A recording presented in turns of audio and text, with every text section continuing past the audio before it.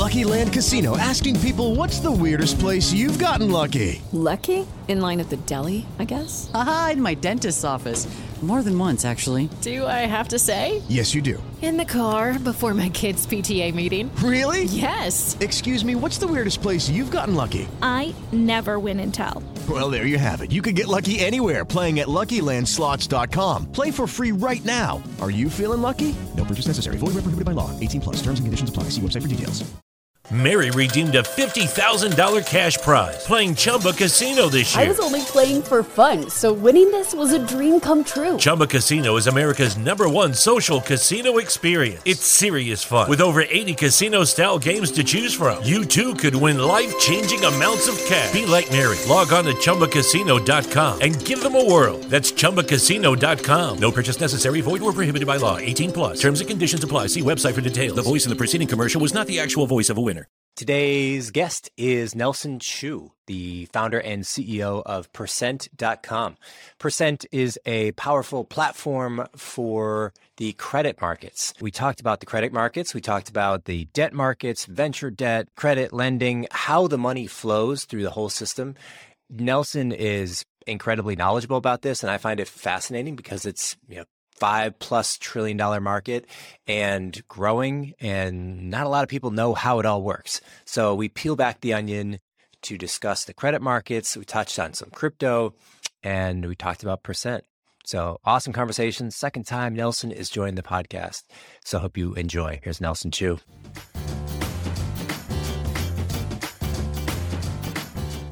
Nelson, I'm excited to keep chatting with you. This is our second time on the show for you. Why don't we kick it off with what we were talking about pre-show? So you guys recently changed the name, moving from Cadence to Percent. And then just, to remind me and then people listening, just describe briefly what you're working on. Yeah, absolutely. Thanks for having me back. I don't know how many people get the privilege of coming back twice, but very, very much appreciated. Always good to catch up. So it's been a good run since we last spoke. I think it's almost 2 years and change at this point, give or take, since our last episode. And it's been a lot of changes on our side as well. So we used to be called Cadence. We are now called Percent. We can definitely talk about that and sort of why we changed our name. But just to give a refresher to the audience here who is listening in, Percent is the modern credit marketplace, right? And so when we focus on things like private credit, things like small business lending, consumer loans, factor receivables, things like that, we help make the $7 trillion market that much more efficient for the borrowers who need that capital, the underwriters who create these investment products off of that debt, and then the investors who want to earn a return by investing in these products. Everything was done via Excel, phone calls, and emails before Percent came around. And now $1 billion later, thanks to us, I think we're making this ever so slightly better. So we're really excited for everything we've done these past few years. So it was all run on Excel in the background? Well, it's insane. Yeah. What were you doing? What was actually happening in the background? What was the process like? So when we first started Cadence Now Percent, we were actually just building what we'd like to think a better alternative investment platform. And so we were creating products that were, pretty short duration, good for investors to invest in, that were under 1 year. They had low minimums, like $500. You could actually just almost try before you buy, essentially. And then we had good yield, right? 9 to 16%. And we thought, cool. Good company to start with. Good idea. Let's see how it goes. And so in that instance, in this three-sided market I had just mentioned around borrowers who need debt, underwriters who structure it, and investors who invest in it, we were the underwriter, right? We were kind of sitting in the middle creating these products. And as we were going through this process, we were thinking, goodness gracious, this is so broken. There is no tech to speak of in this space. We were building our own order book management systems because as investors were placing bids, we were just tracking it in a Google Sheet, which is crazy. And then as we were kind of sending out compliance questionnaires to ensure these borrowers are adhering to all the rules we had set for them, we sent out type form requests. And then as we were, doing asset surveillance, we were thinking to ourselves, wait, why is there no tools to monitor this investment? We were thinking, okay, we need actual tech and APIs to actually hook into these places to understand how these borrowers are doing.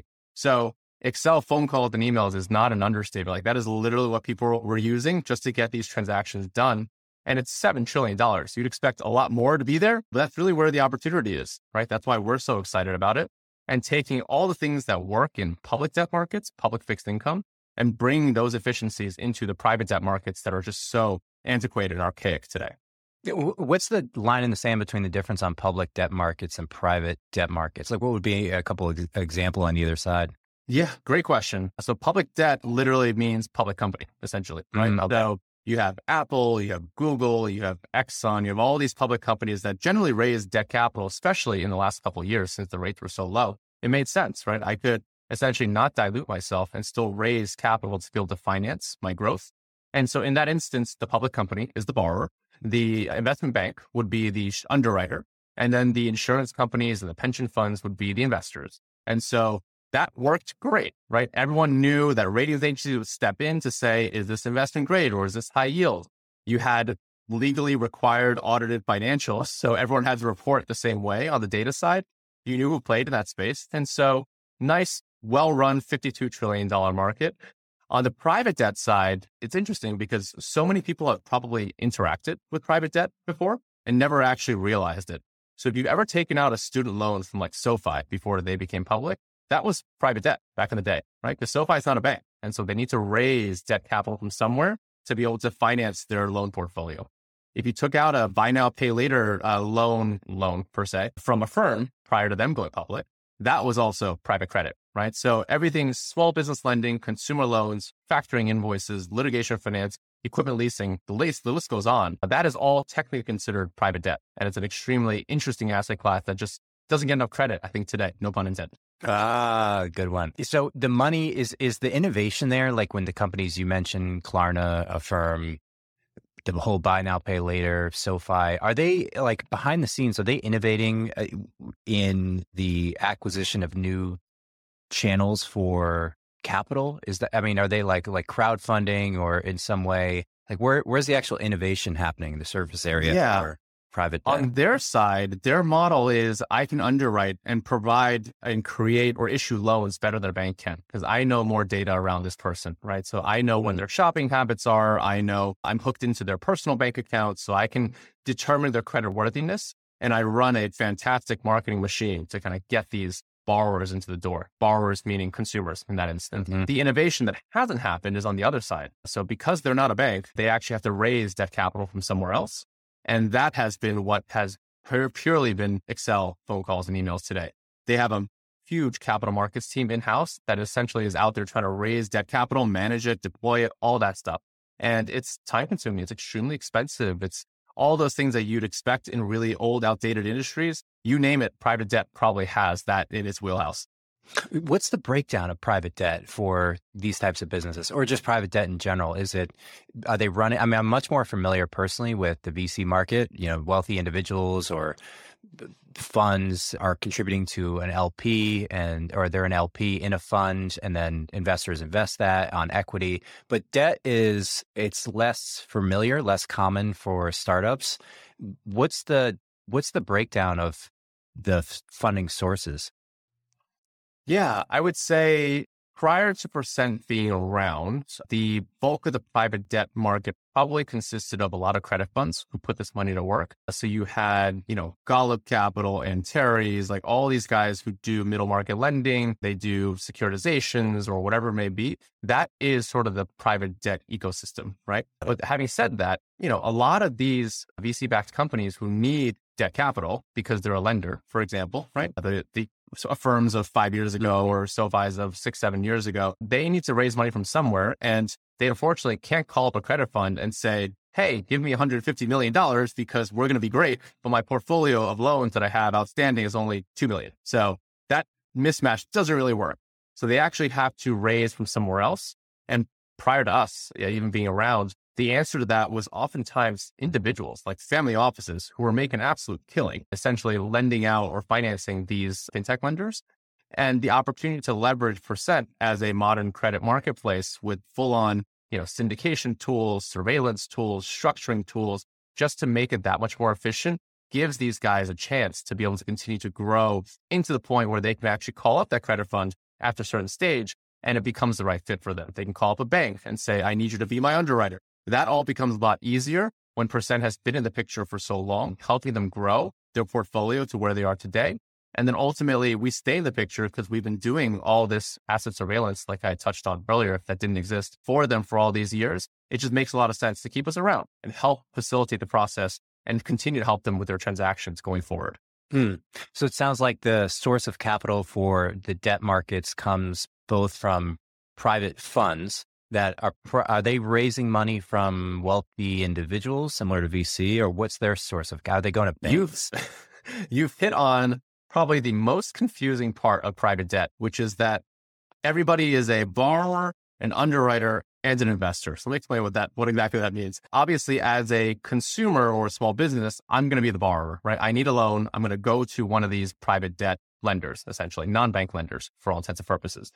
The lender themselves, these fintech companies, are underwriters technically, right? Because they're underwriting loans to these borrowers, but they're also borrowers because they need to raise capital because they're not a bank. But having said that, the underwriters who actually underwrite these transactions, for example, a sell-side bank or even a credit fund, they may also be investors because they just choose to hold it on their balance sheet.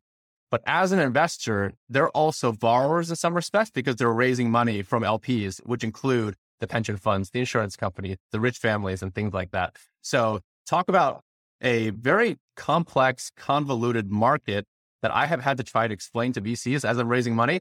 That's been a very fun journey. And so we've distilled it down into just think about borrowers, underwriters, and investors. We're going to call it a day. If you want to really dig into it, I'll give you the full spiel, but probably not a good use of your time. Yeah, no, I think it's interesting, actually. I think it's not, to me, it doesn't seem as complicated because it's like a water flow of borrowers or lenders. You know, each person is like receiving money, each entity is receiving money and then redistributing it. So I think of it as like you have the high level capital accumulation sources that would be like Harvard's endowment. They have large pools of money. And I think of it conceptually as when you have a massive pool of money, you almost have to fractalize it or put it into smaller buckets to be more intelligently distributed. So that's where I would see, okay, we're going to give 10% to this credit fund, and they're going to allocate it across, 15 or 20 different debt investments or however many they invest in. And then that money goes to Klarna, and then Klarna has operating capital to lend out to its borrowers. So it's almost like it seems sort of like a naturally evolving benefit of diversification in that you have these layers as capital flows down. So it's interesting. Yeah, is that it's definitely interesting. I would say when the moment they ask you to do a top-down or bottom-up analysis on the market sizing, I'm just like, oh gosh, I'm going to throw in the towel here because it is very difficult to quantify. Yeah. But at its core, what we do know is that this is a $7 trillion market that powers so much of not just the US, but the global economy today. And our job is to just make it that much better. Because if we can do that, if we can bring more efficiencies, bring more transactions to market, make it that much more profitable to do, this is not a $7 trillion market, right? This is 9, 10, 11 trillion easy. And that's our job to try and help it get there. Yeah. And do you think of it conceptually as these large pools of money? I think of endowments, maybe wealthy family offices, they're managing budgets between north of $1 billion, sometimes a few billion. I forget how big Harvard is. What are they like? Double-digit billions, somewhere in there? Definitely there. Yeah. And growing. Although this recent downturn might have dinged it a little bit, but yeah. Yeah. And so if I think about where that capital actually ends up, would you say percentage-wise, like ballpark, 20% end up in debt, 10% in VC? Like, how do you sort of think, I find it interesting because it's money matters, and understanding how money flows in the economy is useful and interesting to a lot of people. And these sources of capital are just so large. I would imagine they have a similar investment thesis because it's kind of representative of risk diversification, and you sort of have the same goals when you're managing funds that large. Do you see any sort of patterns to the maybe rough allocations of large funds like this? I think they are fairly opportunistic. I remember a time when the endowments almost wouldn't touch VC, like venture investing. They wouldn't back the Andreessens, the Sequoias of the world. That's wild. Because they were risk averse, right? They were just like, This is too much, right? This is we might lose all our money. And so not worth it.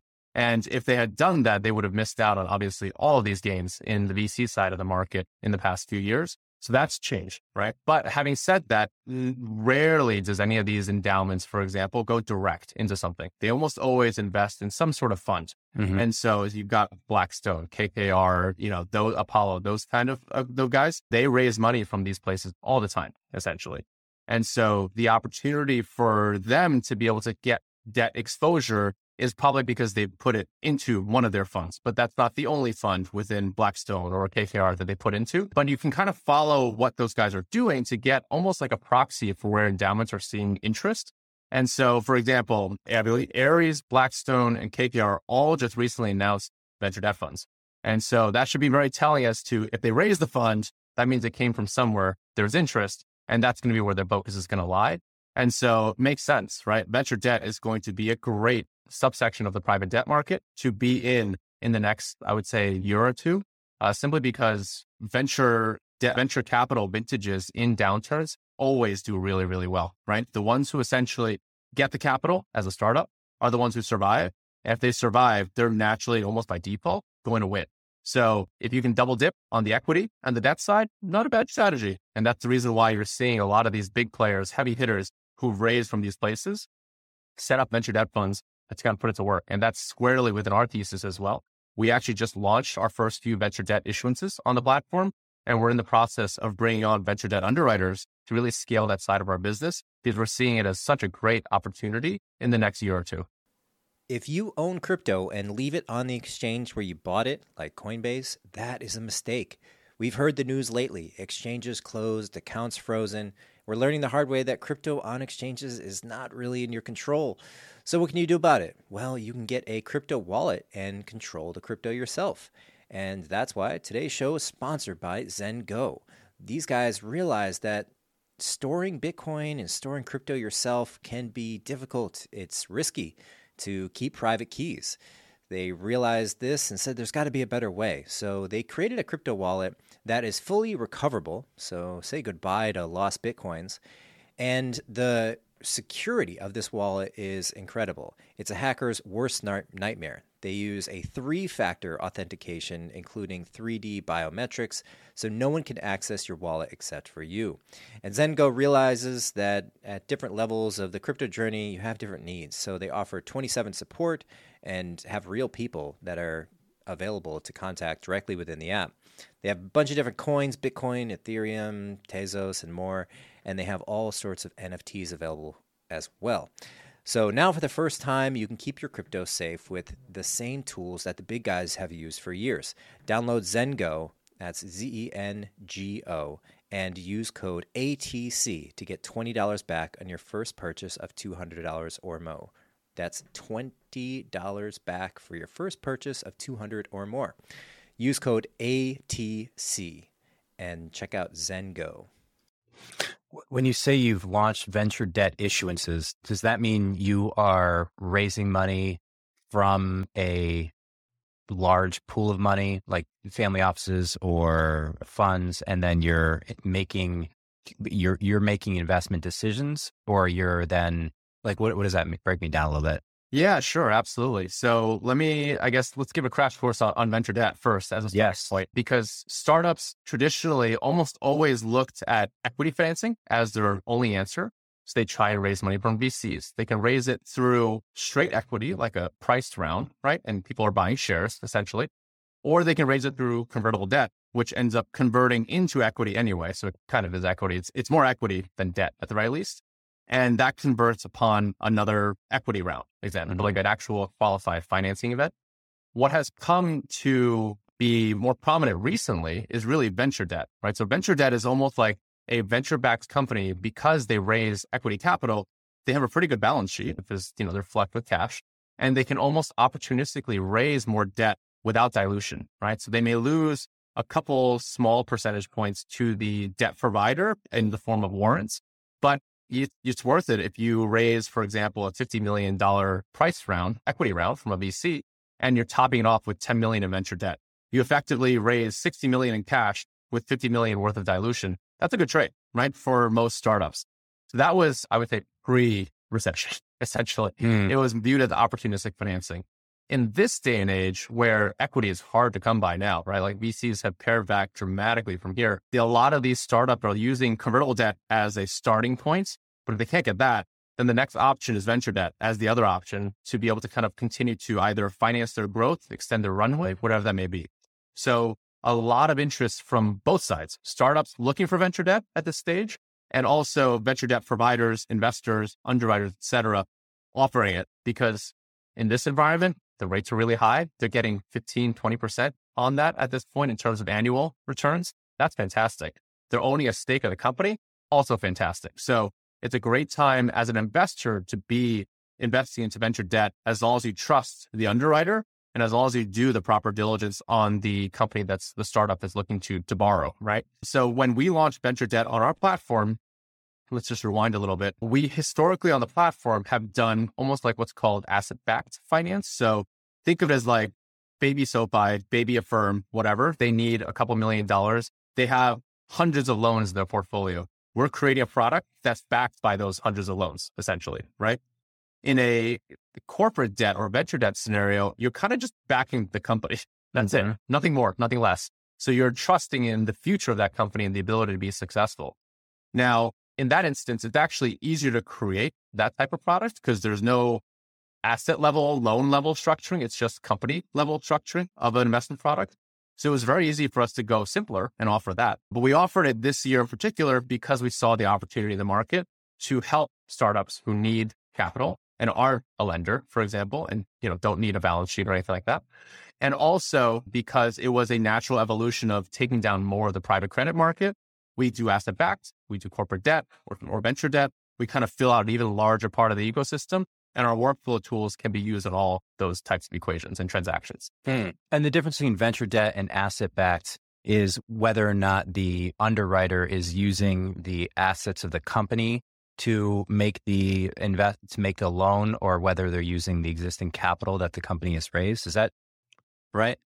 Kind of a way to look at it, yeah. So asset-backed almost always has some sort of asset that's not the company involved in it. So it could be the loans that they've extended. It could be like franchises, for example, do a lot of securitizations because there's a lot of cash flows coming out of that. So it's not the balance sheet of the business that you're underwriting against. It's almost like the cash flows of the business that it's spitting out or the assets they have that they've loaned out to people. Those are collateral, right? That you can essentially use. And you can also take over in the event things go south. So the company may go under, but the assets are still good. Then, you're in in good shape. In the event of a corporate debt or venture debt situation, if the company goes under, there's like nothing else left. Like that means that your debt is gone as well, right? You are senior to everybody else, but you're kind of, slim pickings at that point. So that's really the difference. What is collateralizing the actual debt? Is it the company or is it the assets of the company and the business that they're in?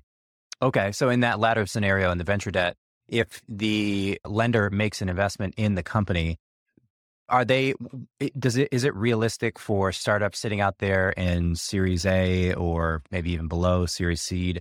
Are they considering, or should they consider venture debt if they have, $50K on the balance sheet or, some relatively small number? Is that an option for them, or is it really just VC at that point?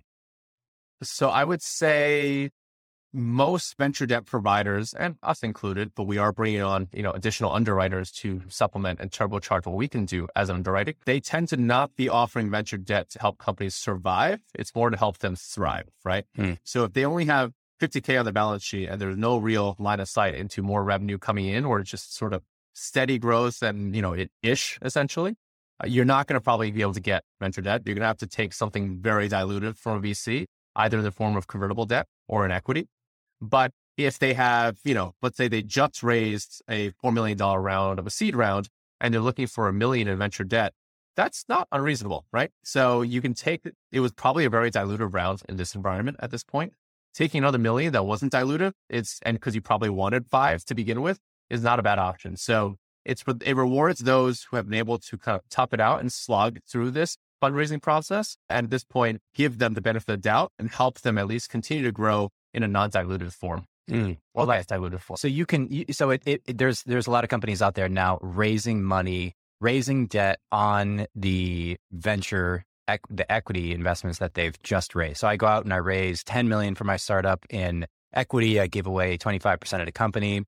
say, it's a $40 million post-money valuation. Now I have $10 million in the bank account. It makes sense now. Companies are taking that and going to a debt lender and saying, hey, I'd like to borrow $2 million, $3 million. And that's going to be somewhere between 10 and 12% monthly payments on that. And the borrower gives me that money, gives me that $2 million because I have $10 million in cash. Is that approximately how it's happening? About right. Yeah. And think about it from the founder's perspective, right? Like, isn't that nice that I actually raised 10 on 40, but that I actually have 12 or 13 in the bank, right? That's not a bad trade. Yeah. Having said that, the yield is a little bit higher these days. It used to be probably in the 10, 12, 15% range. It's now closer to 15 to 20, but that's effectively the right way to look at it, right? Like, founders have that optionality now. And the other time where they could potentially raise venture debt is if they have line of sight into material revenue growth this year.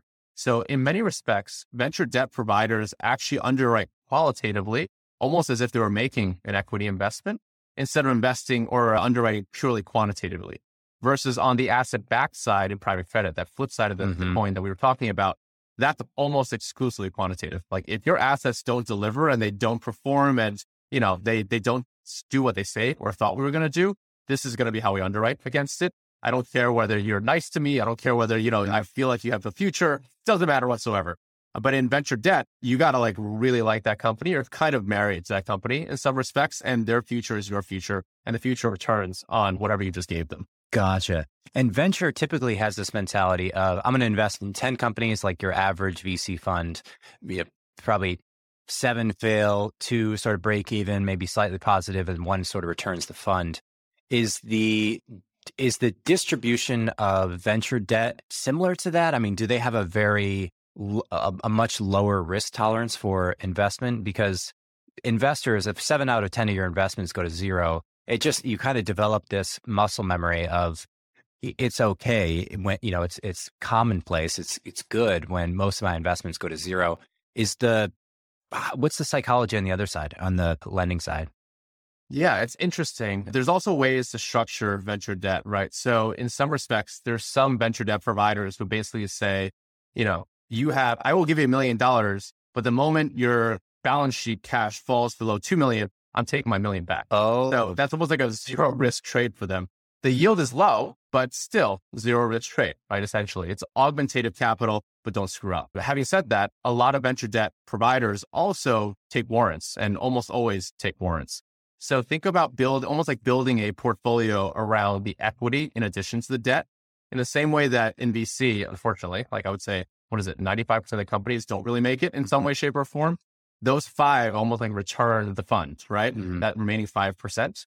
So same thing. If these guys are sitting on a bunch of warrants from dozens of companies, if 1 or 2 of them make it, it will return the losses, and it'll also be collecting premiums from the yield every single month that the ones that are not defunct or not defaulted are performing. But that's kind of the way to look at it. So portfolio construction very much applies here as well, which is why, again, in some respects, you're underwriting as if you're going to make an equity investment. That's really the best way to do it. So I want to explain that a little bit more. So if the lender for venture debt has a warrant, that means they have the right to invest in the next round or all future rounds, or it depends on maybe you explain. What would be a typical case for a warrant structure? Yeah. So warrants in some respects is just almost like a way to, or the right to purchase at a certain price point, right? And it's up to them as to when they want to exercise that. But essentially, it's almost always done at a significant discount to what it's currently priced at. So it's at the company's discretion, but also there is the instances where you can also structure not just warrants, but ownership of the IP in the event things go south as well. So there's a lot of ways that you can kind of throw in these nuances around the structure. But yeah, warrants at its core is just the ability or the right to purchase certain things at a certain price point within that company. Gotcha. Yeah. And I hear warrants a lot. I mean, I see it a lot in startups where an investor will have a warrant typically in the earlier stages, I believe, because they want to participate later. So I invest now, and then a warrant allows me to make future investments, which is good because, once you're in a company, you want to stay in it. So Percent and Cadence. So now that we have the kind of outline of the industry and the structure of how deals are done, We went real deep.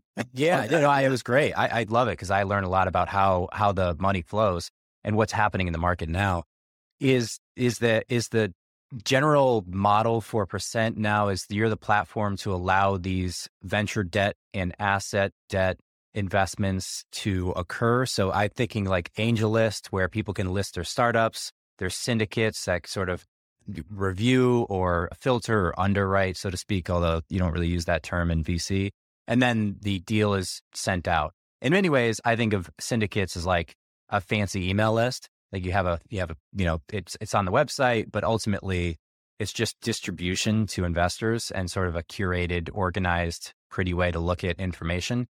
How do you explain it in your own words? How do you explain what you're doing? Yeah, I think AngelList, obviously Republic, all those crowdfunding platforms have done great, right? They've been able to give access to this side of the market that normally regular investors didn't have access to. But they are very much in the world of almost what we like to call cap intro, so capital introduction or matchmaking, right? I have somebody who wants something and I have somebody who wants to give something, and I'm just going to help them find each other. We are far more complex than that because the products themselves are far more complex than that. So you can almost break down a credit transaction, public or private, doesn't really matter, into like what we like to call our 5 S's. So sourcing a transaction, structuring it, syndicating it, surveillancing it, and servicing it. So I think of those 5 S's, I feel like AngelList only does sourcing in some respects, and maybe a little bit of syndication. And so the complexity of what we've had to build is by nature part of the reason why it's in the credit markets. That's essentially what happens. And it's just a lot more complicated. So our workflow tools enable the borrowers, the underwriters, and the investors to use some of them. All of them doesn't really matter at the end of the day, right? And that facilitates a much more efficient transaction at the end of the day. So what people see on the platform as an investor is almost like what you'd see on AngelList or Republic or anything like that, where you have a deal that comes up, you can look at the documentation, you can look at the structure and things like that. But that's kind of about it, right? Like they don't really see what goes on behind the scenes. But what they get the benefit of is all those things I just mentioned. So for example, for the very first time on our platform, you have the ability to compare 2 private credit transactions side by side with one another. So for this example, this small business lender wants to raise $2 million. This small business lender wants to raise $4 million. One's based in the US, one's based in Latin America. The other one has a default rate of 10% on their loans. The other one has a default rate of 15%. This one has, cash controls to ensure if something goes south, we can pull the money. This one doesn't. The ability to actually make relative comparisons has never existed before in private credit, but it's something that we take for granted in public credit because the structures are all the same. Can you compare 2 startups side by side, apples to apples? Definitely not, right? There is no consistent structure among them because they are so almost like unique animals in their own right.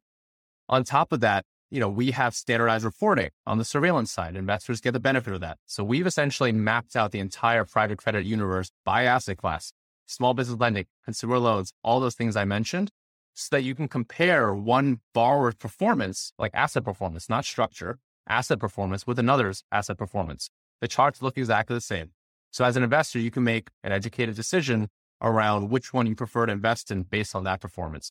On these equity crowdfunding sites, can you compare? I don't even get any reporting from these startups after you make the investment. Very minimal, at least, right? So this is all parts of the standardization effort that we're pushing here that you just don't see anywhere else. And it's very unique to credit in particular.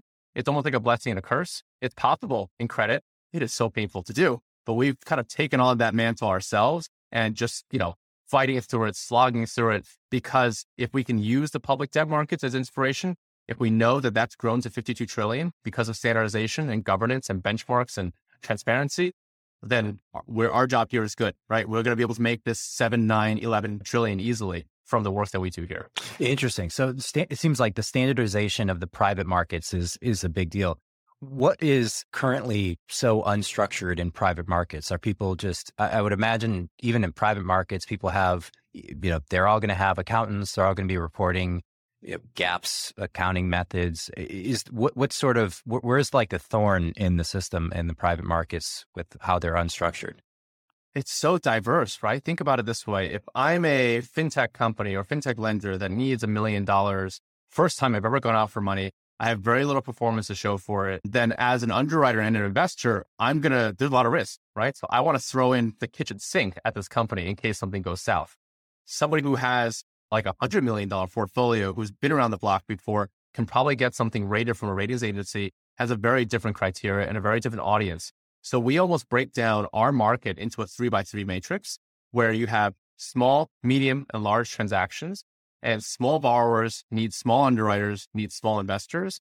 Large borrowers, all the way up to large borrowers, need large investment banks who need large investors, established asset managers, things like that, right? So in this 9-sided market or 9 parts of our market, they all had different ways of doing things.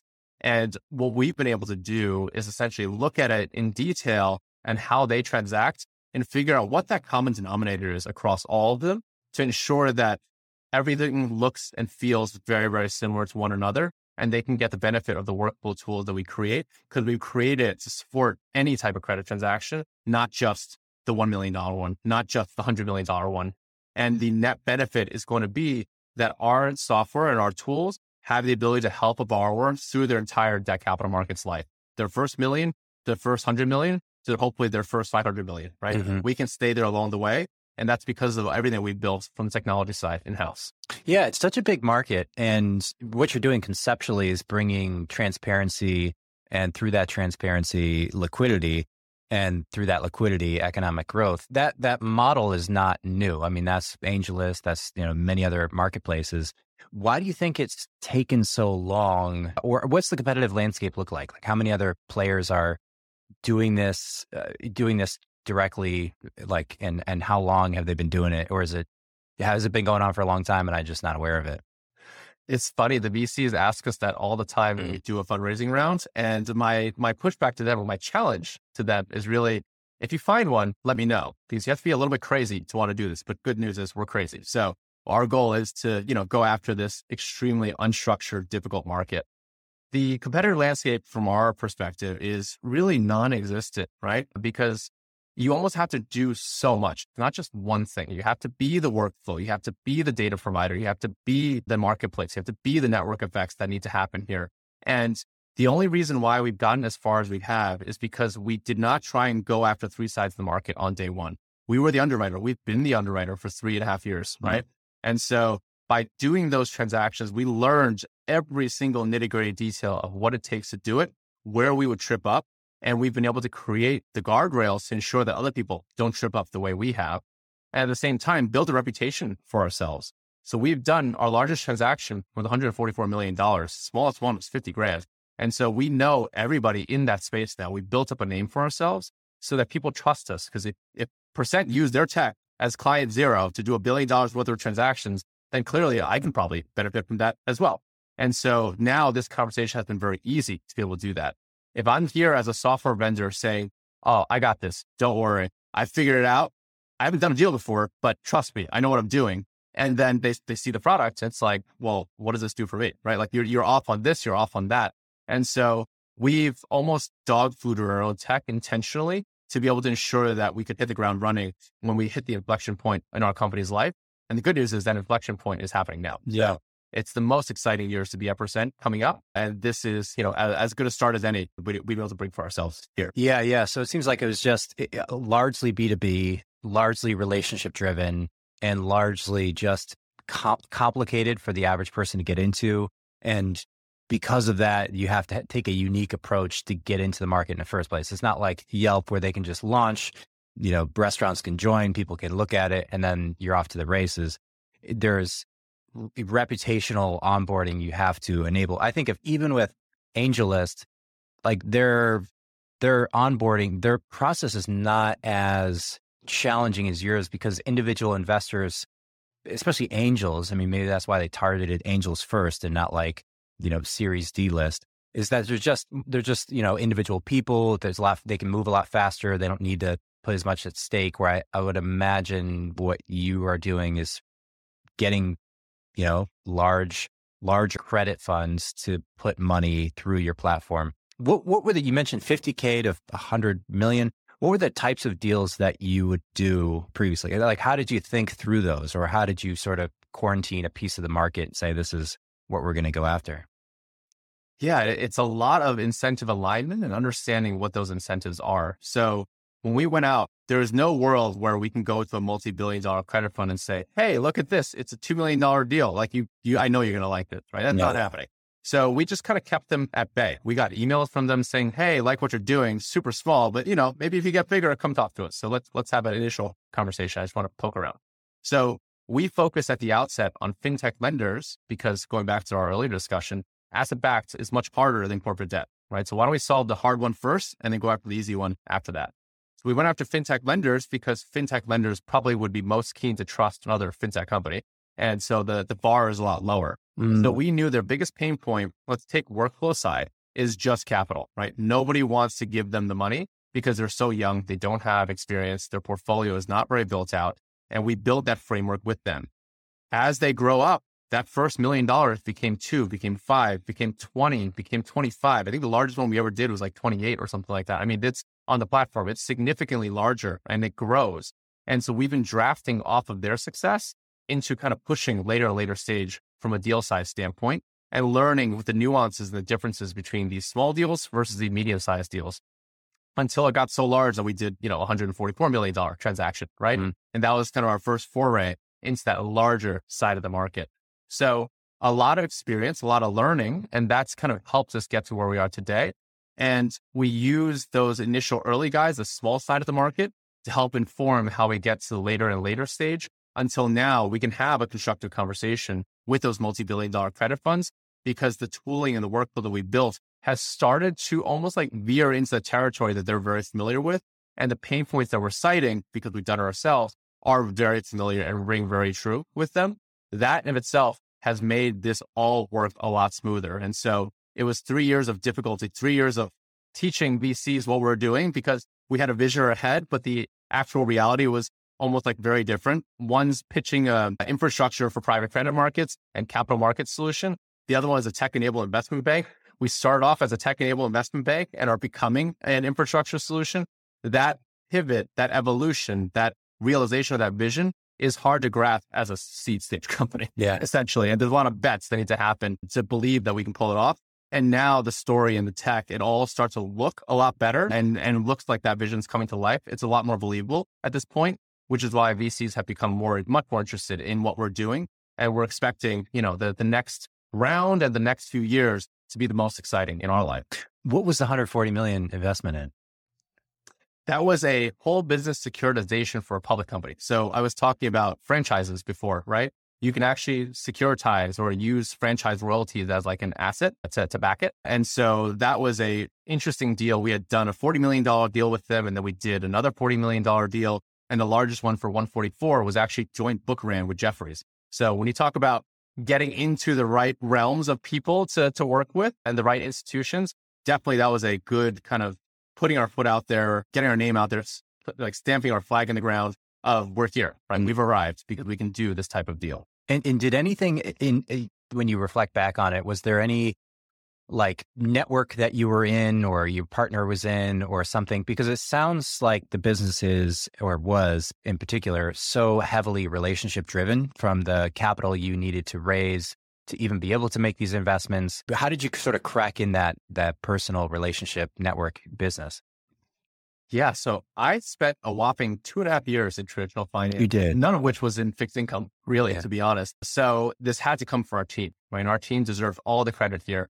And also a lot of, I think, like I give them a lot of credit for actually taking the plunge and leaving what would be a very cushy banking capital markets job to join me here, right? And so everyone on the senior leadership team has come from traditional finance, either on the market data side as product and engineering, naturally should, or on the almost like investment banking debt capital markets side. And so just as a reference point, our head of capital markets used to run DCM Americas, Debt Capital Markets Americas at Credit Agricole. Our head of credit used to lead the entire ABS and asset-backed securitization and CLO division at DBRS Morningstar. Our president used to be at UBS in the debt capital market space. So you need that type of domain expertise and that network to really kind of get this off the ground. And so this is not one where really talented engineers can just come together and build this. You need to actually know where the pain points are and sort of almost be effectively a product manager without really being a formal product manager. to drive the development of the product in a way that institutions, investors, and anybody in this transaction cycle would be open to adopting. So all those people sound very expensive. When you're starting off, you have your co-founder. Are you raising money to hire them? Are you like pulling off one person in particular, giving them a big equity stake that has a bunch of relationships in the credit markets and sort of using that to get the flywheel going? Like, what was it's great now you guys raise a bunch of money and you can hire these folks, but how did you crack the chicken and the egg initially? It's a whole lot of selling in the vision of the future that we're building towards here, right? And the fact of the matter is nothing's ever as easy as it seems to the outside. Everything takes longer than you expect. Everything takes more money than you expect. That's almost like the benchmark you should be operating under. And so given that's the case, I give my team, the senior leadership team, a lot of credit for being willing to take that plunge, being willing to take a massive haircut in terms of salary to be able to join us here. And it's been, hopefully, I hope they find it rewarding. I hope they're excited about the future, but it was a bet that they had to make, right? And it's one that is continuing to pay off these days. So it sounds like you raised small seed funding. Did you have a co-founder? No. So this is essentially solo founder with my old consulting company. Gotcha. And so the consulting company used to help other founders build their companies. So we had a team per se to get the company off the ground. Okay. That's helped me explain it. Because I'm like, okay, something has to happen. You either have to raise money with just a solo person, or like send a ton of cold emails and somehow convert people and get a flywheel. Like that. I'm always interested in the flywheel on complex markets because it's just interesting to learn, other people can use the same lessons.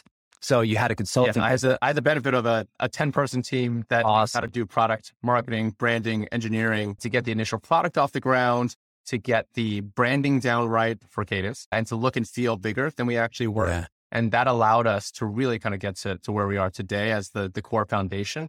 Having said that, we've rebuilt the entire tech stack from top to bottom at this point. But in terms of raising seed funding, pre-seed funding, et cetera, it's very, very helpful. What was the consulting business doing? What were you selling to who? Yeah, so I had actually quit finance in 2012, 2013 with a vow to myself to never do anything in finance ever. Really? Which is obviously the most famous last words I could have possibly ever told myself, because capital markets, fintech is probably the most complicated of all the fintech things to do. So the New York tech scene was kind of, burgeoning in 2012, 2013. And so I said, you know what? Everyone's doing the startup thing. How hard could it possibly ever be?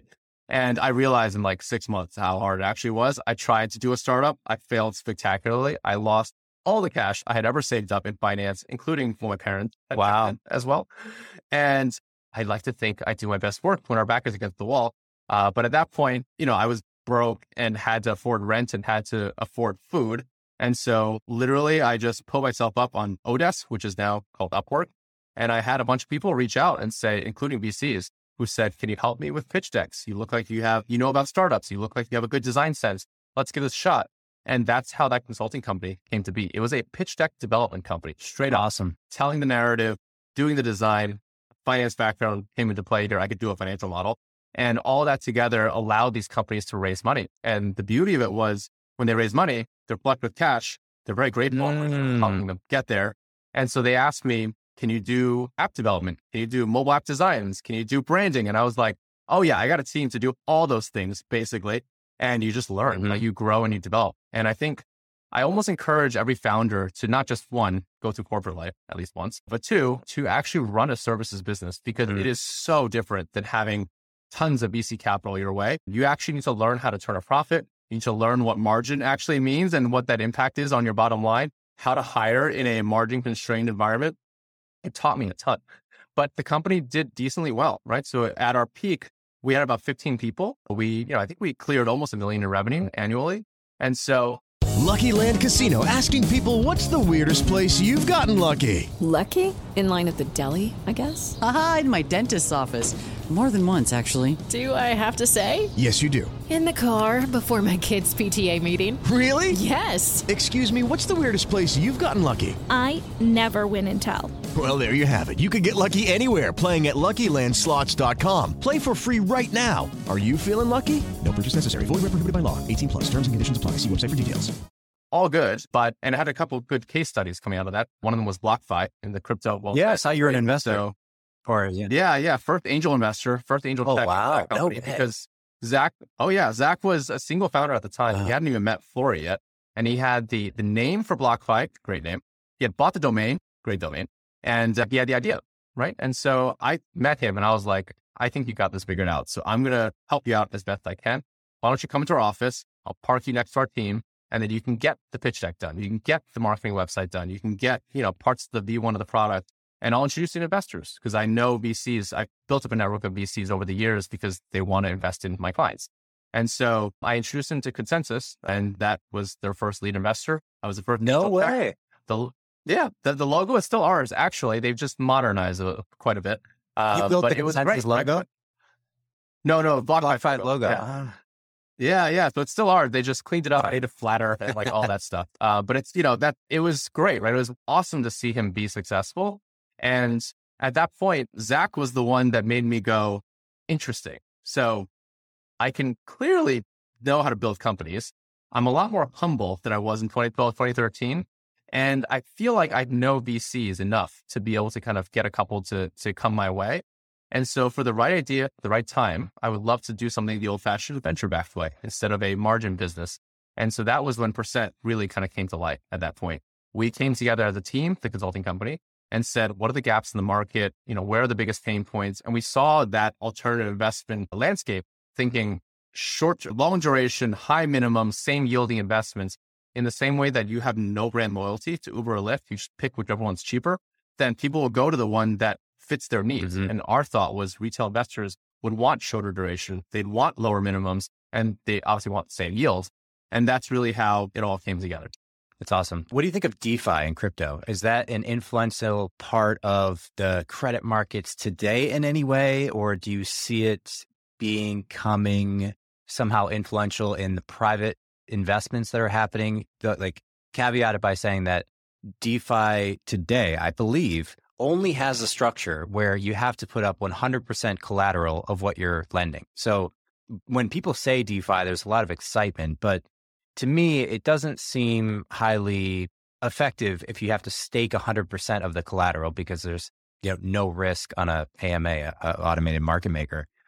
What are your thoughts on crypto's influence in maybe credit markets, but maybe more broadly, just generally like access to liquidity?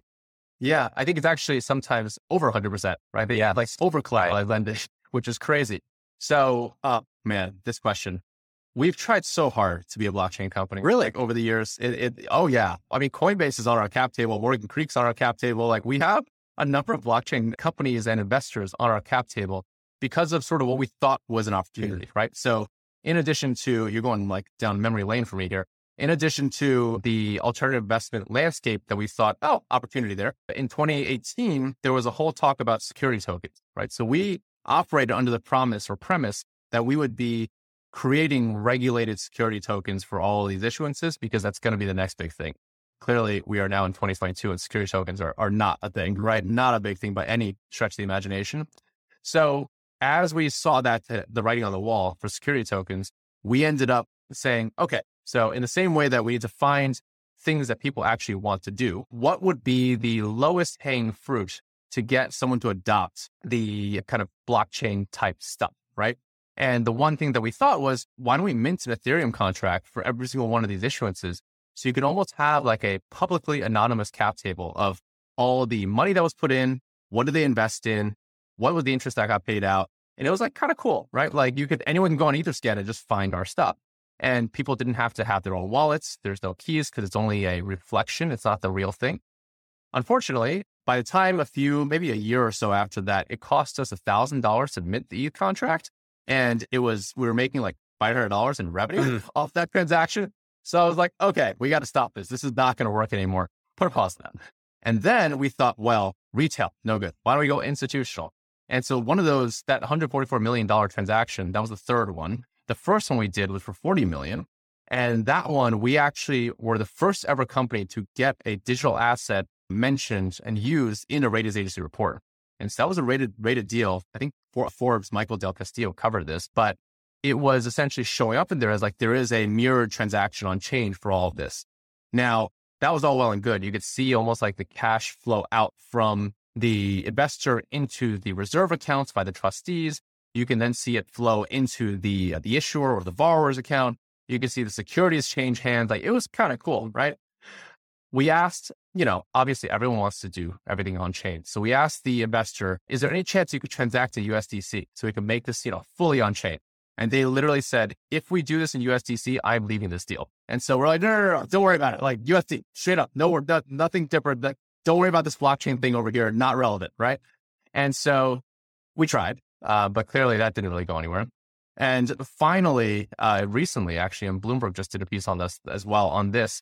We actually helped create or helped launch the first ever credit default swap for private credit markets using DeFi.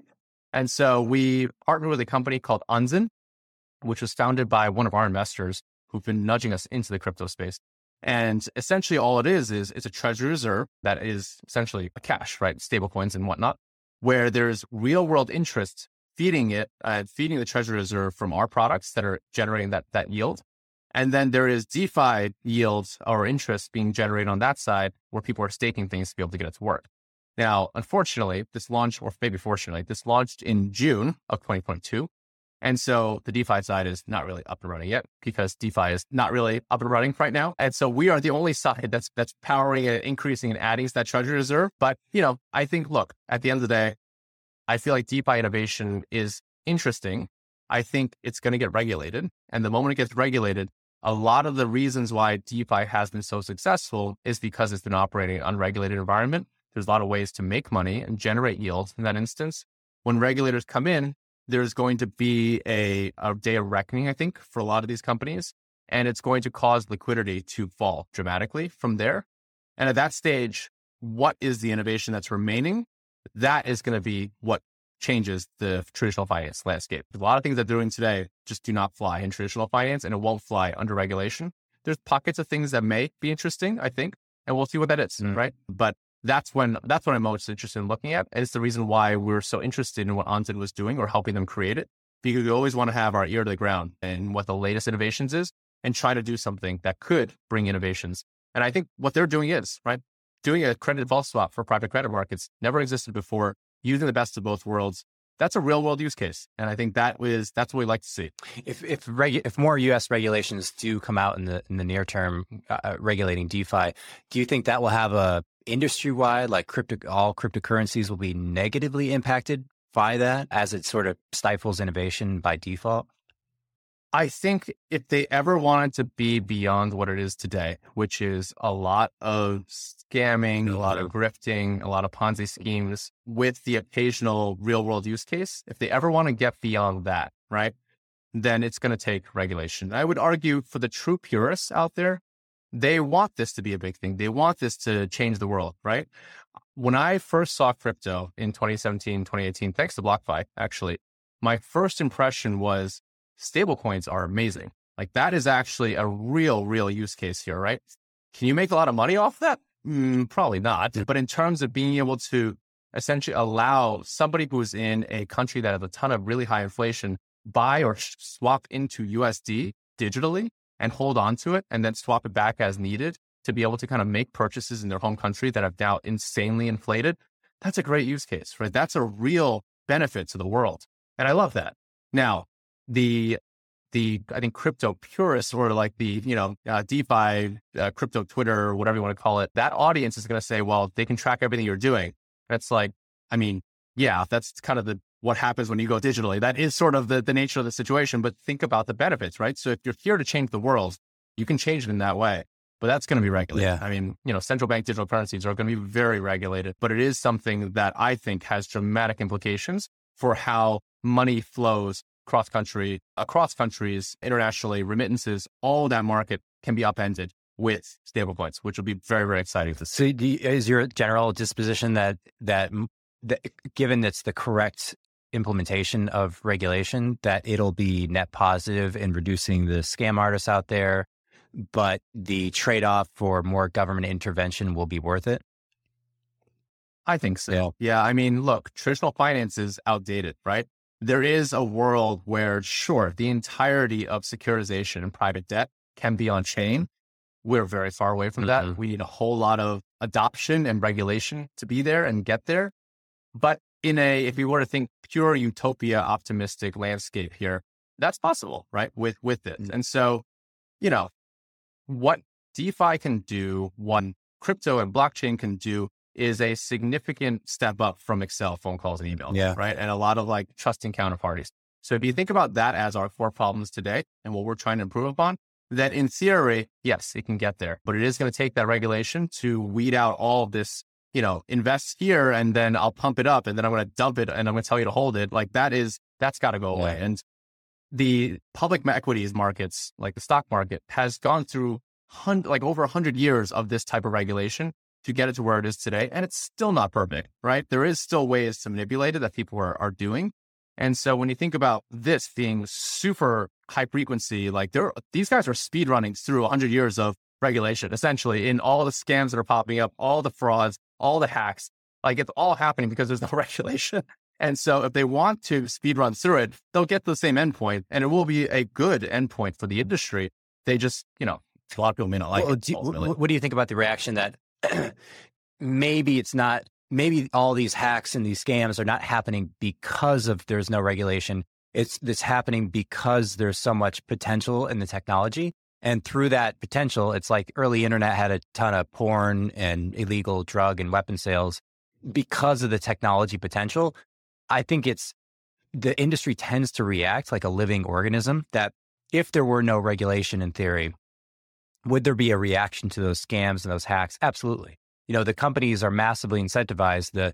Even the DAOs out there that are completely decentralized, all they want is to maintain a safe and secure and sometimes anonymous, but depending on the value proposition, service to people. So I think there's like a naturally evolving immune system that kind of, okay, hack happened. Well, we could build this patch, and this scam happened. Okay, we have this transparency marketplace rating system. So there is maybe an underappreciated market reaction to the negative things that happen. And those negative things that happen, they strengthen the system. You need hacks, you need scammers, because then that allows you to build resilience into the market. Regulation, I have mixed views on, because I'm always interested to see what the reaction is from the market to solve those problems in the short term. The thing you think people generally can't clearly see is the negative impacts from innovation that doesn't happen when you have overregulation. So that's just like, how do you see what's not happening because you have too many rules?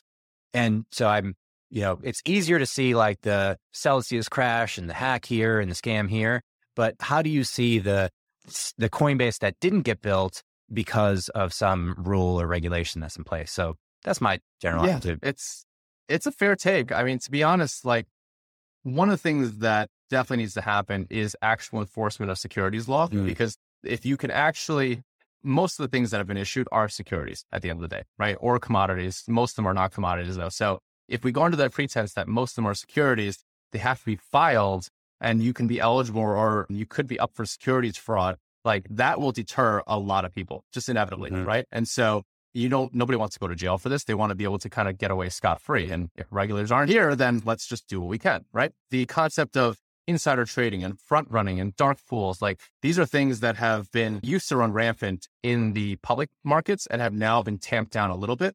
And that will prevent these pumps and dumps, these skyrocketing prices and the free fall that you see where you can just get completely wiped out. Algorithmic stablecoins do not work. Like I called that from the very beginning. They will never work.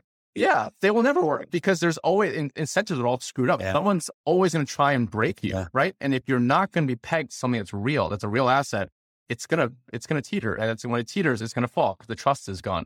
So like that would have never passed in a securities law type of world, right? Now, when it comes to the things that like with what's not going to get built, right? In the events of this, I think there needs to be a good understanding of what is a feature and what's a bug. So in this instance, the hacks happen way more frequently in the crypto world than they do in the traditional finance world. From a frequency basis, I would say more so, or percentage basis, more so than dollar value and more so than number of times. And it's because there is no reversibility, right? In the sense, like it kind of just happens. And so everyone has to agree that we're going to walk it back, right? Like we can get consensus around, let's just fork this and then this becomes the new feature and then let's ignore whatever happened over there. I mean, the other way to do it is just to not make things irreversible and just have guardrails in place to block it because it looks like fraud or it looks like a hack or it looks like something can happen. And that's what the banking system has done, right? There is checks in place to ensure that you meant to do this. There are things that happen that basically say, yeah, this doesn't look right. This doesn't feel right. Let me put a stop to it.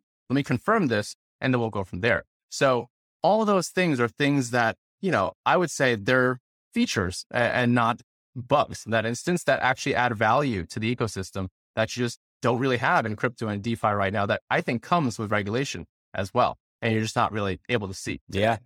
Valid point there. It's a super interesting topic. Nelson, are you actively writing or tweeting, or is there anybody in particular, any books that you want to throw out as places that were inspiring to you over the recent years? Yeah, I think it's, let me just, get this.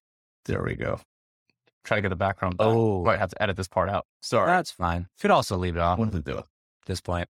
You want to leave it off? Okay. Unless you want to watch something, put on some. All good. Yeah. So in terms of things that I've been reading, I actually do keep up with podcasts pretty regularly. It's fun, right? I think it actually gets you a good pulse check on the world. I love deep dives that the Acquired podcast does. I think they just, go really, really deep into companies that you would never see.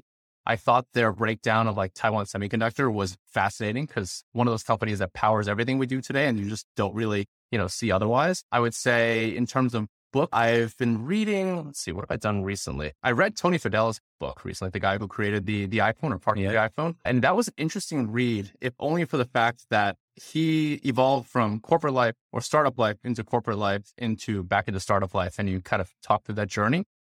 And in that instance, I felt like I lived through a lot of those things as well. And it was like extreme, almost like relatable to a fault and to a point where it was kind of scary. But I do recommend most of our team members read it as well. And then something that guides us and is part of required reading for us as a firm is Hamilton Helmer's 7 Powers.